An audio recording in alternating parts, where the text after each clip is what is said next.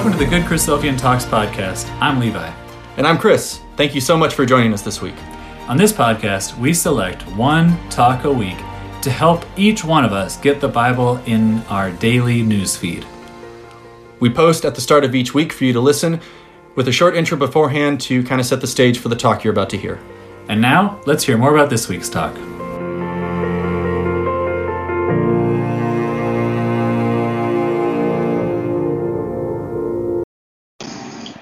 For this week, we're listening to a talk that was recommended to us by multiple people from Brother Dave Ornig, an exhortation that he gave at the Blackburn Ecclesia in Melbourne, Australia. And the kind of overall theme of Brother David's exhortation is self-control, and he's looking at the concept of the self-discipline that everybody needs to develop. Especially during these times when we're having a lot of people, you have a lot more time on your hands. And he draws a lot of really good parallels to the focus and exercise and discipline that athletes have, while also highlighting some of the failings that we as humans have when it comes to trying to stay focused and stay mentally disciplined to do all the things that we hear lots of people talk about. Things that we need to do, both whether it's eating right, exercising, or in the case of our faith, studying scripture, praying, doing the daily readings. And it was just a good reminder of how it can be really easy for us to always try to put off what we think we should do, and our minds are naturally predisposed to letting us do that, and kind of always thinking that, I have all this time on my hands that I can do something, and instead to realize that you only have so much that you need to focus and spend each moment trying to do as best you can for God. Found it to be a really encouraging one. Brother David does a good job of being really honest both about himself and just with how we as humans think and work with this exhortation. So it was a good reminder for that one, and felt it was a good uplifting one to kind of try to refocus yourself for the coming week. As I mentioned, this was a recommendation that was sent in actually by two separate people. They both heard this exhortation and sent it our way, not realizing that they both were recommending it at the same time. So when we get multiple recommendations for the same talk, we always want to make sure we give it a listen and share it, as it's one that a lot of people are excited about. So with that, we'll turn it over to our brother David Ornig for his exhortation on self-control. Our title this morning is Self-Control in Times of Trial, okay, especially these last days that perhaps we are living in. And our theme really is around the need for our self-discipline and our self-control to be able to stay the course.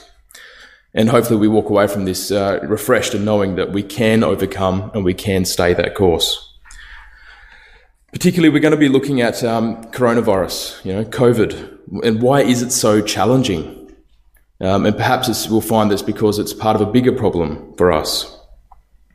Of course, we'll look at the vanity of pursuing happiness in this life now, and our divergence that we've made and to stay a new path. And then hopefully we'll draw and conclude with drawing on some advice from Scripture and some perfect examples that we have laid out for us to be able to stay that course and maintain our self-control. Before we get into it, I just sort of want to go through a couple of the key verses from our reading this morning that really frame up again what we're talking about. The first of which is right in the beginning. It says, "Stand fast, therefore, in the liberty wherewith Christ has made us free, and be not entangled again with the yoke of bondage." Another one is, "This I say then, walk in the Spirit, and ye shall not fulfill the lust of the flesh. For the lust of the flesh lusteth against the Spirit, and the Spirit against the flesh. And these are contrary, the one to the other, so that ye cannot do the things that you would." Another is, "And they that are Christ's have crucified the flesh with the affections and lusts. If we live in the Spirit, let us also walk in the Spirit." And finally, "Be not deceived, God is not mocked. For whatsoever a man soweth, that shall he also reap. For he that soweth to his flesh shall of the flesh reap corruption, but he that soweth to the Spirit shall of the Spirit reap everlasting life. So let us not be weary in well-doing, for in due season we shall reap, if we faint not. And before we really get stuck into it, right from the outset, I want to make a bit of a disclaimer statement, as it were, because we are going to be looking at what we can do and what we must do and what we can control, okay? The theme's very much so about our decisive actions and commitments that we must take. But I want to, say that I'm not saying that we can earn this grace or we can earn the saving, okay? I'm not saying that. And I'm not saying that it isn't God who empowers us and changes us to be able to do these things. And of course, there's, many scriptures that back those comments up. And two pieces from Paul, which I find give us real comfort and really reinforces this point. Firstly is Philippians 2 verse 13, which reads, "For it is God who works in you, both to will and to do his good pleasure." And another one is Ephesians 2 verse 7, which reads, "That in the ages to come he might show the exceeding riches of his grace in his kindness towards us through Jesus Christ. For by grace are ye saved through faith, and that not of yourselves. It is the gift of God, and not of works, lest any man should boast." Okay, so we preface our comments this morning with, those very amazing and hope-filling comments that, we can go into. But today I want to look at what our required contribution is. Okay, continuing straight on from that Ephesians 2 reference we just read, in verses 10 to 11 of the same chapter reads, "For we are the workmanship created in Christ Jesus unto good works, which before God hath ordained or intended that we should walk in them." Now they're very much so verbs, they're doing words. And I find that those words paint the full picture, okay? We are very much so required to walk and respond unto good works. And that's what we want to focus on today. How can and should we be responding to trial and life in general? So I want to pose a hypothetical situation to you, okay? What would you do if somebody gave you 80 days to do whatever you wanted? 80 days. Without the normal distraction of work. Without needing to leave your house. Without the sporting and social commitments that perhaps take our time. Without needing to get ready for church on Sunday morning or get your kids ready for Sunday school as normal. Without the distraction of having to drive to school or work or be tied down by traffic. Without even having to have the social thing that we all seem to miss so much, having people over for dinner, without even having that distraction. How would you spend those really precious days, perhaps hours that you never thought you would have, maybe even hours that you wished you had? How would you spend that time? Would you read the old works from our founding fathers? Would you study something unique, something you've always thought, once I get time, I'm going to sit down and read that? Would you learn a new language? Would you maybe learn an instrument? Would you try and upskill yourself in some space? Would you meditate, get fit, eat healthy? Or would you succumb to feelings of depression and tiredness and lethargy? Would you binge watch TV shows and YouTube and movies? Would you spend hours gaming? Would you do copious online shopping? Would you eat and drink too much? Would you go stir crazy at home and maybe even start despising the people you're cooped up with? Would you allow your thoughts to indulge themselves in whatever thoughts and inclinations pop into your mind and into your heart? Would you scroll on your phone for hours and hours on end? Brothers and sisters, the trial we find ourselves in collectively is this lockdown. And I'm, of course, talking to us here in Melbourne. Us specifically here in Melbourne, currently we're experiencing a collective trial. In this time of COVID, especially this second wave, or this second lockdown, there's this sense of Groundhog Day. It just prevails. It's the same thing over and over again. Excuses abound. Mental exhaustion is everywhere. People will tell you it's okay to feel like this. Lay down to it a little bit. It's okay. Stop being so hard on yourself. And feelings of depression are, almost an everyday normality. There's the term being coined in the media now, the depression pandemic in Victoria. And I'm sure that over the past weeks, us again, particularly here in Melbourne, have all had a mix of these feelings, yeah?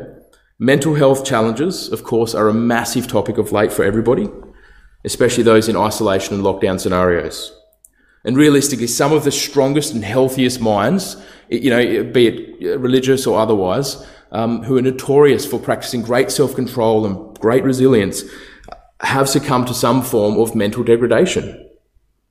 The novelty has definitely worn off, and what we're left with is an epic amount of time to be introspective and to focus on our own situations and ourselves.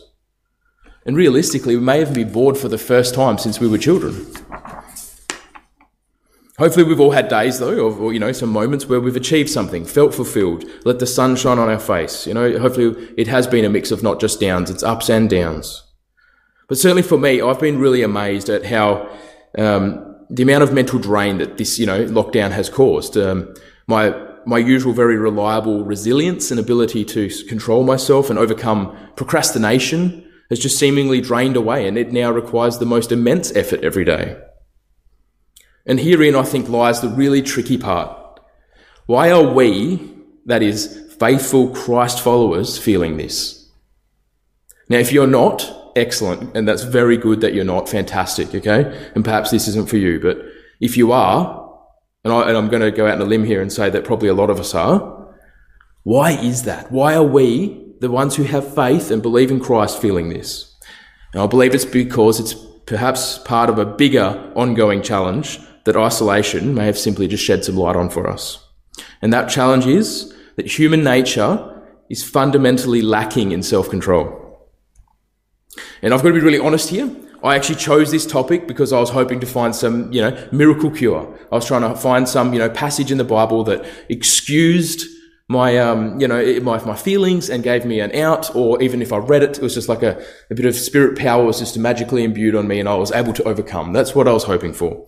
But what I did find, however, was that this is the very nature of the challenge we are facing, and the very nature of that is, of course, ourselves. We poor weak ones. This is both a trial and an opportunity for us, brothers and sisters. So in Proverbs chapter 1, verse 29, right through to chapter 2, verse 5, Solomon writes of two paths applicable to this situation we find ourselves in. Two paths. The first is a failure to be disciplined enough to chase it like a prize, and verses 2, an active pursuit of the prize. Not an achievement of the prize, an active pursuit of the prize. I'm going to read it for you.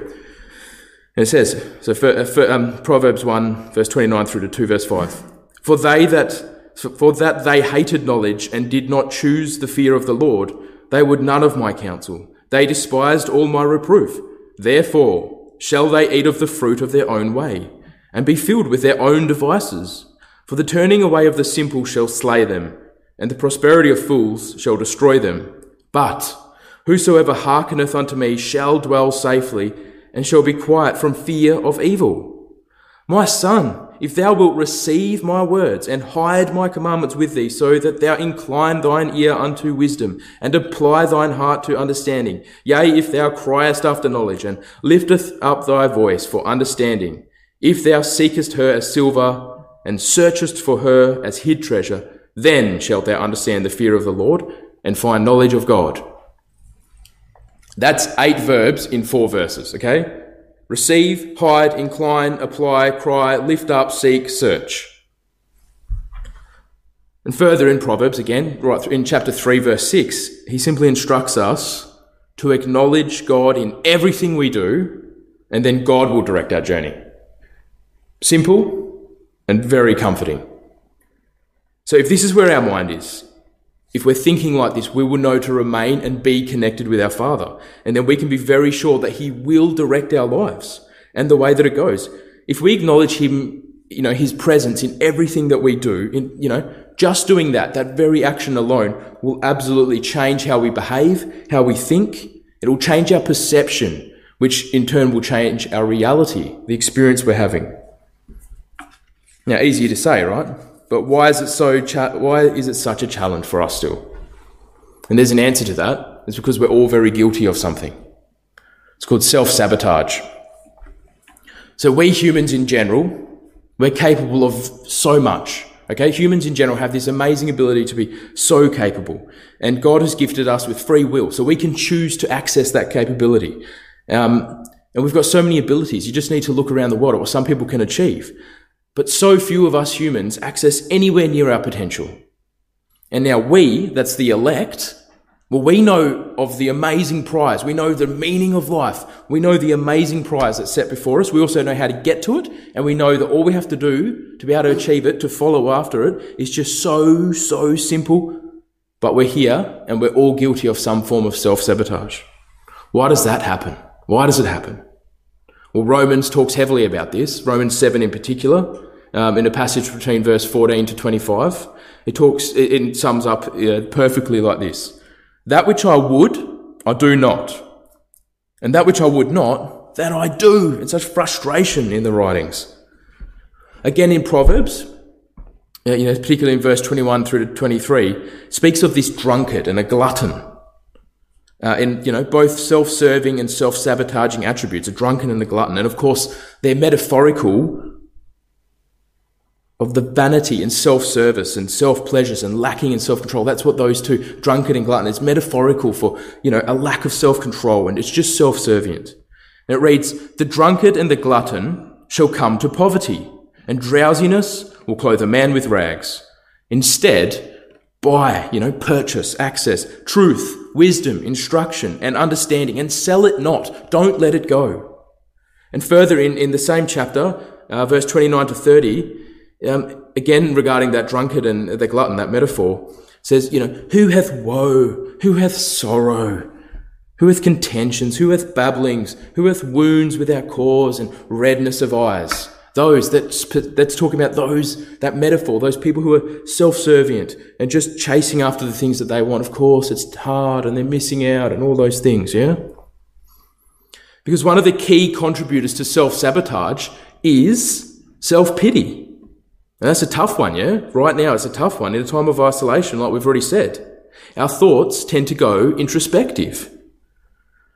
In fact, I personally believe this is the reason why many more Melburnians have been so largely impacted with mental health struggles.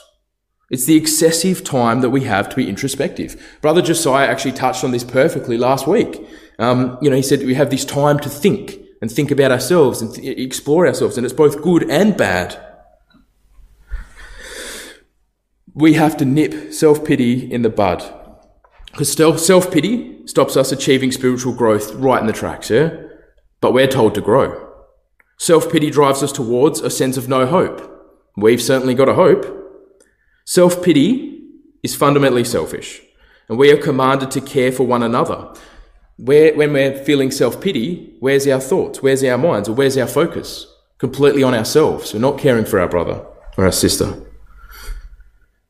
Self-pity is realistically born of a feeling that we're missing out. What are we missing out on? Like, honestly, what are we worried about? And what can be said of our vision and our faith when we wallow in self-pity? What did Jesus tell his disciples? He said, if anyone would come after me, let him deny himself and take up his cross and follow me. For whosoever would save his life will lose it. But whosoever loses his life for my sake will find it. And that's perspective, if ever there was perspective. Solomon coins a famous phrase, vanity, vanity, all is vanity. All pursuits under the sun, but one, will leave us wanting more. They'll leave us with a feeling of unsatiation. And realistically, this is the conundrum that is human nature. And probably no more true than here in the Western world where we have so much. The latest in trainings and revolutionary power speech is reteaching professionals and students alike the importance of resilience through gratitude, empathy, and mindfulness. And of course, these teachings are true. Us human beings, we're very clever people, and we understand human nature, and we understand how to short-circuit it to our benefit to some degree as well. But the big thing that's being missed here in this teaching is the vanity of it. The vanity of all this, trying to achieve happiness and satisfaction in this life, completely missing the point. Ecclesiastes 8 verse 14 says this very, this phrase. It says, there's a vanity which is done upon the earth. And that is self-pleasure, a lack of self-control, yeah? And further to that comment, Solomon writes, you know what, if that's the case, then I just commend mirth, because a man has no better thing under the sun than to eat and to drink and to be merry. For those things will abide with him for all the days of his life, which God has given him under the sun. So however long that is, just go, be merry, just do it. Because if that's where your mind's at, you might as well enjoy it. We humanity are addicted to the pleasures of service to self, also known as sin. And all of that is vanity. Evil thoughts, fornications, thefts, murders, adulteries, coveting, wickedness, deceit, sensuality, envy, slander, pride, foolishness. We read of them this morning. We are addicted to self-pleasure and self-service, or at very least the pursuit of it, trying to get happiness, trying to get things, satisfaction and gratification for today. They're all attributes of self-service. And the pursuit of it is an addictive behavior, and it can be very blinding. But we, that is us again, the elect, we've been called away from this. And we made a divergence from that. We have had our eyes opened. It is now to us to keep awake and be vigilant. And we can't allow ourselves to be swept up in the mourning for what we had. Remember when we were able to do this and remember that, because that's driven from a fear of missing out. Think about Lot's wife, when she's turning back. She's on the road to salvation and she turns back because of what she had. That's going to be destroyed. We're on a journey away from our death towards our salvation, so don't worry about it. How do we avoid this behavior, though? How do we avoid this conundrum? Well, words of our Lord, Matthew 26, verse 41. Watch and pray that ye enter not into temptation.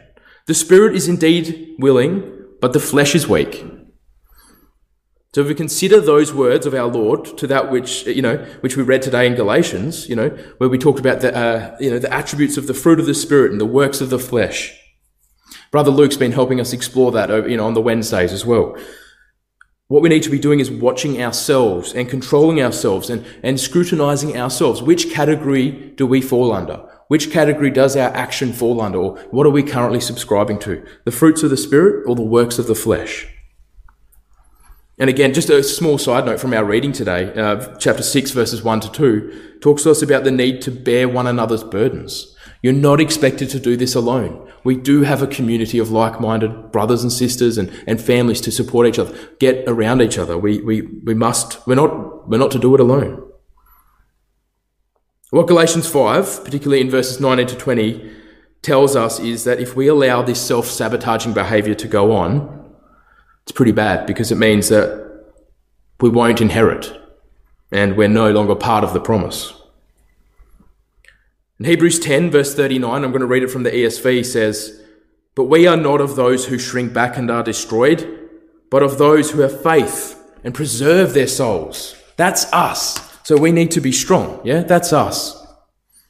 So COVID and isolation aside, the needing to have and maintain self-control and to keep going and to stay focused, that is our duty.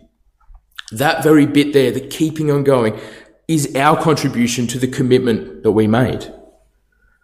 When, and we will, get knocked down, it's the consistent getting back up again, the staying of the course, over and over again, the striving at it. That's the duty that we have. That's where we can perform. Because we know our God wants to fill the whole earth with his glory. And how? By filling it with people who, with free will, choose to actively follow and do and live his way despite what they want to do. And how do we know how to do that, or that it can be done? We've been given a pretty impressive example of it, of self-control, perfect self-control. And we're to emulate and reflect the example of our Lord in our thoughts, in our activities, and our minds. We're to fill our minds, our time, our communications, and all our actions with Christ-like things. And to do that takes self-control and discipline, because it's not natural to us. It's not going to just happen. Now, I said before that I was trying to find it like a cheat or some sort of, magic phrase. I did come across one. It's a little bit of a life hack. Let's call it an eternal life hack. And that is that you only have to do it today. You don't have to worry about tomorrow. Just do it today. Matthew 6, words of our Lord, says, Take therefore no thought for the morrow shall take thought for the things of itself. Realistically, let's act only for today. Like literally, if we can live as though any minute now, Christ is going to walk in. Whilst we're having some lunch today, that Christ will walk in, or the angel will tap you on the shoulder and say, it's time. Let's just live like that every minute, as if focused on that. Because by doing that alone, just working for today, it turns this seemingly insurmountable task into this perfectly narrow field of vision. You're just worried about today, because tomorrow will sort itself out. Tomorrow may not come. So we need to actively do this. We need to actually work at it. It won't happen from the cursory glance at a Bible or trying to stay focused on Zoom or YouTube for 2 to 3 times a week. It's just not going to happen. We need to enact self-control just like an athlete does, or someone who's trying to achieve something. We need to overcome the lethargy that we may be experiencing. Now, we've used the word divergence a couple of times today. We, that is the baptized, called out ones, have made a divergence. And that means to break away, to deviate from what was the enticing and extremely monotonous path towards death. Very reliable path straight to death. But we've chosen a path, the straight and narrow path. And when did we choose that? Well, we chose when we responded to the call that was made. Meaning really God chose us. And then we responded in baptism, which was faithful and it was obedience, but it was our first step. And by doing that, by getting baptized and being, responding correctly, what we did was we committed to a divergence from the dead-end path that we were on. But now we need to have the discipline to be able to stick to our wonderful and correct choice, yeah? And that means a commitment to keeping and to striving. And at no point has anyone said that it's going to be easy. No one at any point promised you that this would be easy. In fact, we're actually repeatedly told that if we're feeling persecuted and we're feeling it's hard and it's we're pushing it uphill, we should be happy, because that's when we know we're learning and being molded. That's when we should rejoice, because we know that's our opportunity to shine and that's our opportunity for God to work in our lives. So we do need to keep ourselves in check, be disciplined, self-controlled, and keep to the new path. We need to remember that we are living our new lives. Our new lives, that is eternally, right now, today. We've washed the other life away. Now we're living our new life today. Remember, just today. Now the challenge is, long-range thinking beyond our 70 to 80 years is very foreign to us as human beings, yeah? It's outside our social construct. We don't know how to plan mentally. Our society's not set up to plan outside our normal lifespan. And to illustrate that even further, it's even foreign for us to plan for less than our 70, 80 years. We don't teach people how to set up their investment strategies and their education and their careers and their dreams around a 20 to 30 year lifespan unless they're given some sort of terminal, prognosis. We don't do that. We're not mentally geared in our environment to do that. So to literally live each day as if it was the last, the sort of discipline and self-control required for that is extremely unique. But our faith is extremely unique and extremely challenging. Do you know why? Because we don't know the day or the hour that we have to get to. We don't know how long we have to actually train for the big event. And remember our eternal life hack. We must stop and acknowledge that the big event is actually occurring right now. Like right now is the big event. It's happening now. And it's going to continue to occur until either we die or the Lord returns. And we don't know how long that is in reality. So as such, I'm going to put it out there that the COVID timeline should be inconsequential to us, yeah? Now, developing as people, like becoming like Christ, it takes dedication, it takes commitment to change into something else, to become something that we're not. I'm going to give you a little example, okay? So if you're into fishing, or at least you want to become into fishing, and I mean like you really want to get into fishing, you really want to be into fishing, you'll read the fishing magazines. You're going to have all the gear and the equipment. You're going to research it online. You're going to read the how-to books. You're going to talk with other fishermen, naturally. You're going to go fishing a lot. You're going to spend all your spare time and probably spare money at the fishing and tackle stores, buying fishing equipment, investing in your craft. No doubt you will know what time of day works best for what fish, where to go, where the sweet spots are, and what bait will give you maximum action. You're going to speak the jargon. You'll dress the part naturally for maximum comfort, stealth, and style.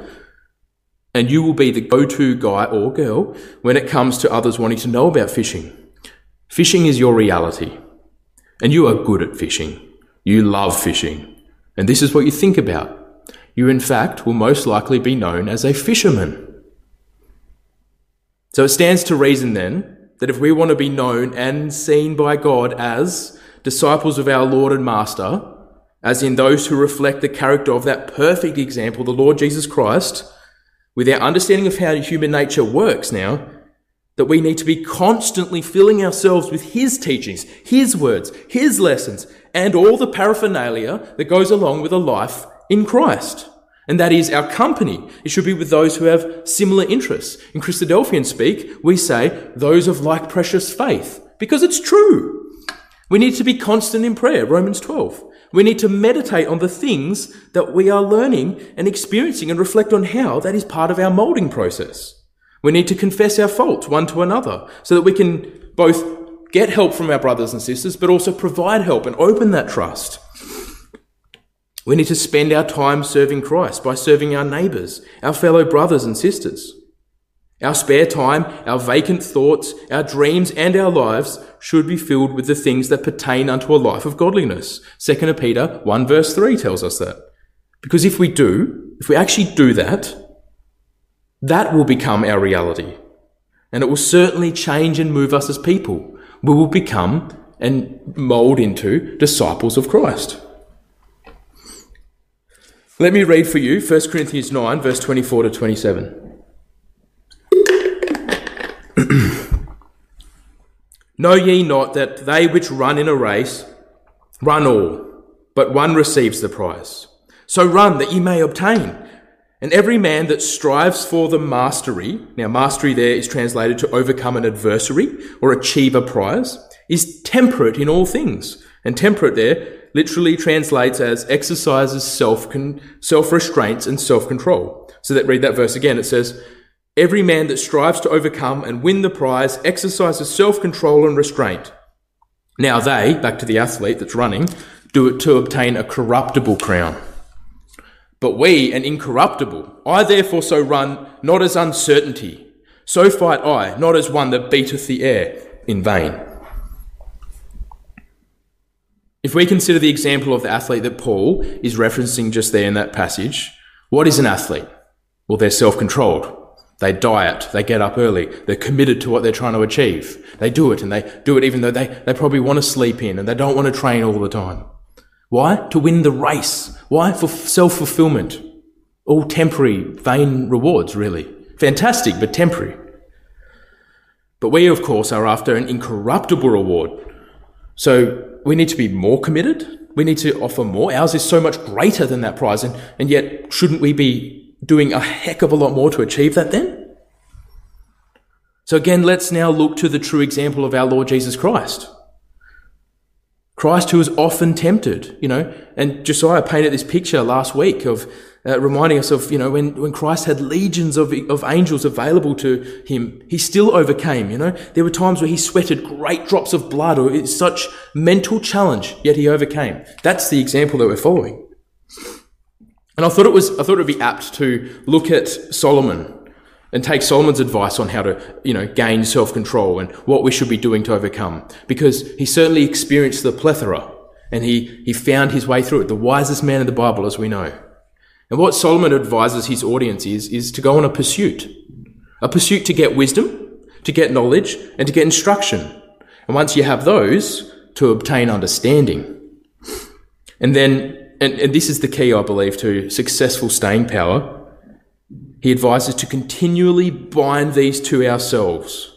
In Proverbs 6, verses 21 to 22, he says, bind them continually upon your heart and tie them about your neck. When thou goest, it'll lead thee. And when thou sleepest, it'll keep thee. And when thou awakest, it'll talk with you. Again, Proverbs in chapter 3, verse 3, it also says, bind mercy and truth about your neck and write them upon the table of your heart. Literally, inscribe them on your heart. And Proverbs 7, verse 3 says, bind them on your fingers, on your fingers. So literally everything you touch is with these precepts. Everything you touch, it's on your fingers. It's involved in everything. I think these verses are perfect for understanding the motivation, or at least the motions that are required to make these things real for us. The continual binding. It's like a knot, a poorly tied knot with the vibration of movement, it'll eventually come loose and you have to keep tightening it up to hold whatever you're trying to hold, or a captive that's trying to escape. And if you don't keep an eye on it, it's going to eventually get undo its bonds and run away. You have to keep tying it up and keep it. Okay? And again, this theme of putting it into our heart and writing it in there, the things that we are called to do are not natural to us, so we can't pretend they are. They don't already live in our hearts. We have to actually inscribe it in there, like carve it into our hearts, make it part of us. It's almost brutal. And how true does this sentiment that Solomon talks about here ring when you consider our Lord's words in Matthew 24, where he's speaking of, as in the days of Noah, every man doing that which was right in his own eyes and following every lust in his own heart. It's not naturally there. That's what will happen if we don't consistently, committedly stick to this. And of course, Solomon's writings are full of wise instruction, like seek knowledge, instruction, and self-control, but he goes further. In Proverbs 25, verse 28, he says, "He that hath no rule over his spirit is like a city that is broken down and without walls." And what is a city that's broken down without walls? It's vulnerable. And our theme for consideration today is just that. Let's focus on what and why we need self-discipline and self-control. Because we need to stand guard. Stand guard where? Stand guard at the door of our hearts and our minds. Solomon's advice to get wisdom, knowledge, and instruction is added to when he stresses the need to keep these, the perpetual ongoing task. And I love this. Some of the final words in Ecclesiastes chapter 12, verse 12 to 14 says, "Much study is a weariness of flesh, and much seeking for it is a weariness of flesh." Let's just hear the conclusion of the whole matter. 1, fear God, and 2, keep his commandments, because this is the whole duty of man. Brothers and sisters, this is the reality, our duty and what we must do. We cannot lie down to this one under the refuge of grace. We just can't. Our duty is to fear God and to keep his commandments. And again, that word, it's an action. It's the verb to end all verbs because it's infinite. Endless and relentless. Keep. Keep turning to our God. Keep calling on our God. Keep picking ourselves up when we fall. Keep binding the precepts to our being and to our hearts. Keep carrying our neighbour's burdens. Keep trying to display Christ and reflect Christ in our every being. Are we going to fail? Probably. Are we going to repeat the same horrific cycle of sin? Probably. But we do have grace. We do have Christ covering, and we do have the wonderful reassurance that God knows us and what we are like. He says there is nothing new under the sun. So keep is all the way through Solomon's writings and also through David's, Psalms. And it's keep the paths of righteousness. Keep the commandments with your heart. Keep your father's commandment. Keep sound wisdom and discretion. Keep instruction because it is your life. Keep your heart with all diligence because out of it are all the issues of life. Keep knowledge. Keep his words. Keep his ways. Keep your soul. Keep the law. Keep thy foot. Brothers and sisters, this again is the big challenge for us. It's the mission and the calling that we're tasked with. The true test that we've been given is to keep our focus, to hold our nerve, keep at it, and to control our self-based wants and desires, to keep ourselves in check and be disciplined despite the trials and the challenges that we're given. Why? Because we know it's this that gives the glory to our Father when we choose to obey him. This is it. We have been called to a new way, a better way. We have been promised great and wonderful things because we do have a hope and faith for better things and for the burden to be removed. We have a high priest who's the author of our faith. He has run before us and showed us the way. We have got a get out of jail free card for when we inevitably stuff it up on repeat. We've been told we have direct access to our Father 24/7 and have evidence and a promise that he is actually going to work to improve us, especially during trial. And what do we have to do? Well, we just have to keep at it, to control ourselves and remain in check to the new way. That's the challenge. And it's certainly easier said than done. It's easier imagined than achieved. And it's very much easier committed to than to actually mentally carrying it out. Self-control is not something we can just switch on, okay? It's not. It's something that can be trained though. It's something that is developed and it's something that you can gain and grow in. Either way, he is coming. Whether we're ready or not, whether we're active or not, asleep or awake, idling away time or maximising it, if we're disengaged from our first love or fully connected. God wishes that none would perish, but some will. Because we're not bigger than God's plan. Fear God, revere him. His will be done. Yahweh, I am that I am. I will be who I will be.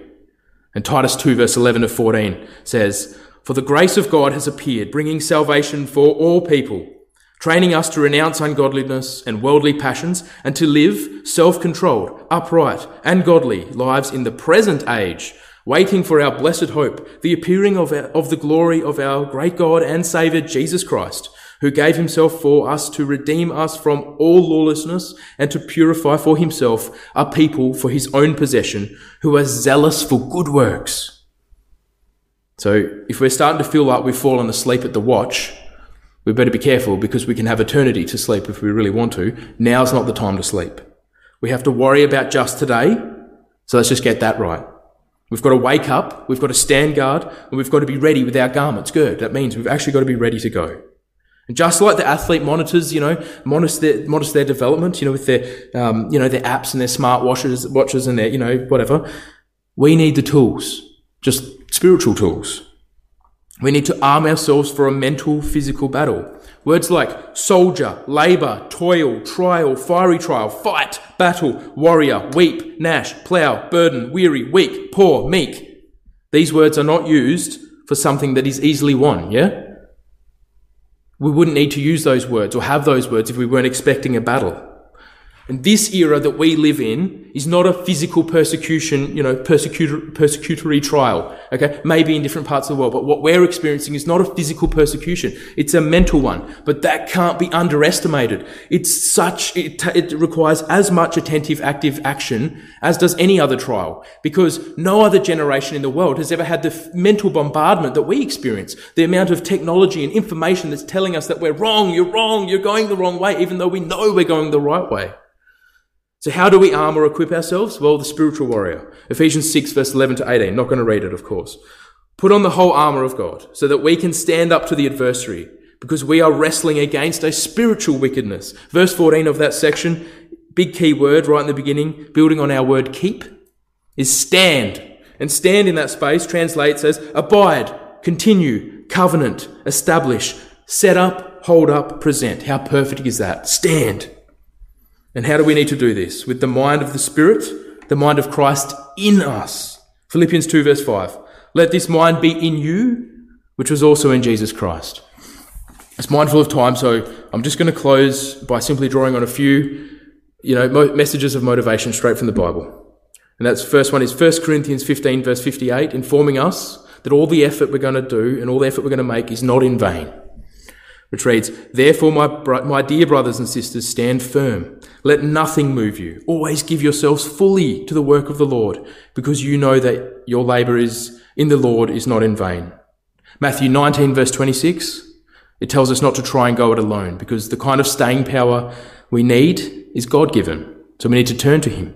It reads, Jesus looked at them and said, With man this is impossible, but with God all things are possible.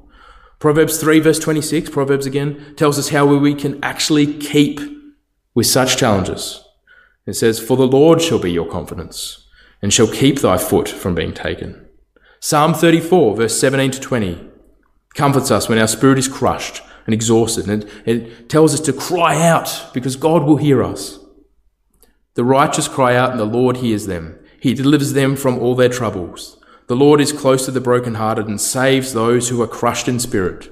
The righteous person may have many troubles, but the Lord delivers him from them all. He protects all his bones. Not one of them will be broken. James 1, verse 2 to 4, encourages us to persevere, because the very fact that we're needing to persevere means our faith is being tried, worked, and strengthened. Consider it pure joy, my brothers and sisters, whenever you face trials of many kinds, because you know the testing of your faith produces perseverance. Let perseverance finish its works, so that you may be mature and complete, not lacking in anything. That's the goal. Hebrews 12 verse 1 to 2, it instructs us to not lose sight of who has done it before and who the author of our faith is, that ultimate example of self-control. And that reads, "Therefore, since we are surrounded by such a great cloud of witnesses, let us throw off everything that hinders us and the sin that so easily entangles us, and let us run with perseverance the race marked out for us, fixing our eyes on Jesus, the pioneer and perfecter of faith. For the joy set before him, he endured the cross, scorning its shame, and sat down at the right hand of the throne of God." And Isaiah 40 verse 28 through to 31 reminds us to not forget why and for who we are doing this, and to take heart, because everyone stumbles and everyone grows weary, but we will soar on eagle's wings. It reads, "Do you not know? Have you not heard? The Lord is the everlasting God, the creator of the ends of the earth. He will not grow tired and weary, and his understanding no one can fathom. He gives strength to the weary and increases the power of the weak. Even youths grow tired and weary, and young men stumble and fall. But those who hope in the Lord will renew their strength. They will soar on wings like eagles. They will run and not grow weary. They will walk and not be faint." And finally, the words of our Lord in Matthew 11, "Come to me, all you who are weary and burdened, and I will give you rest."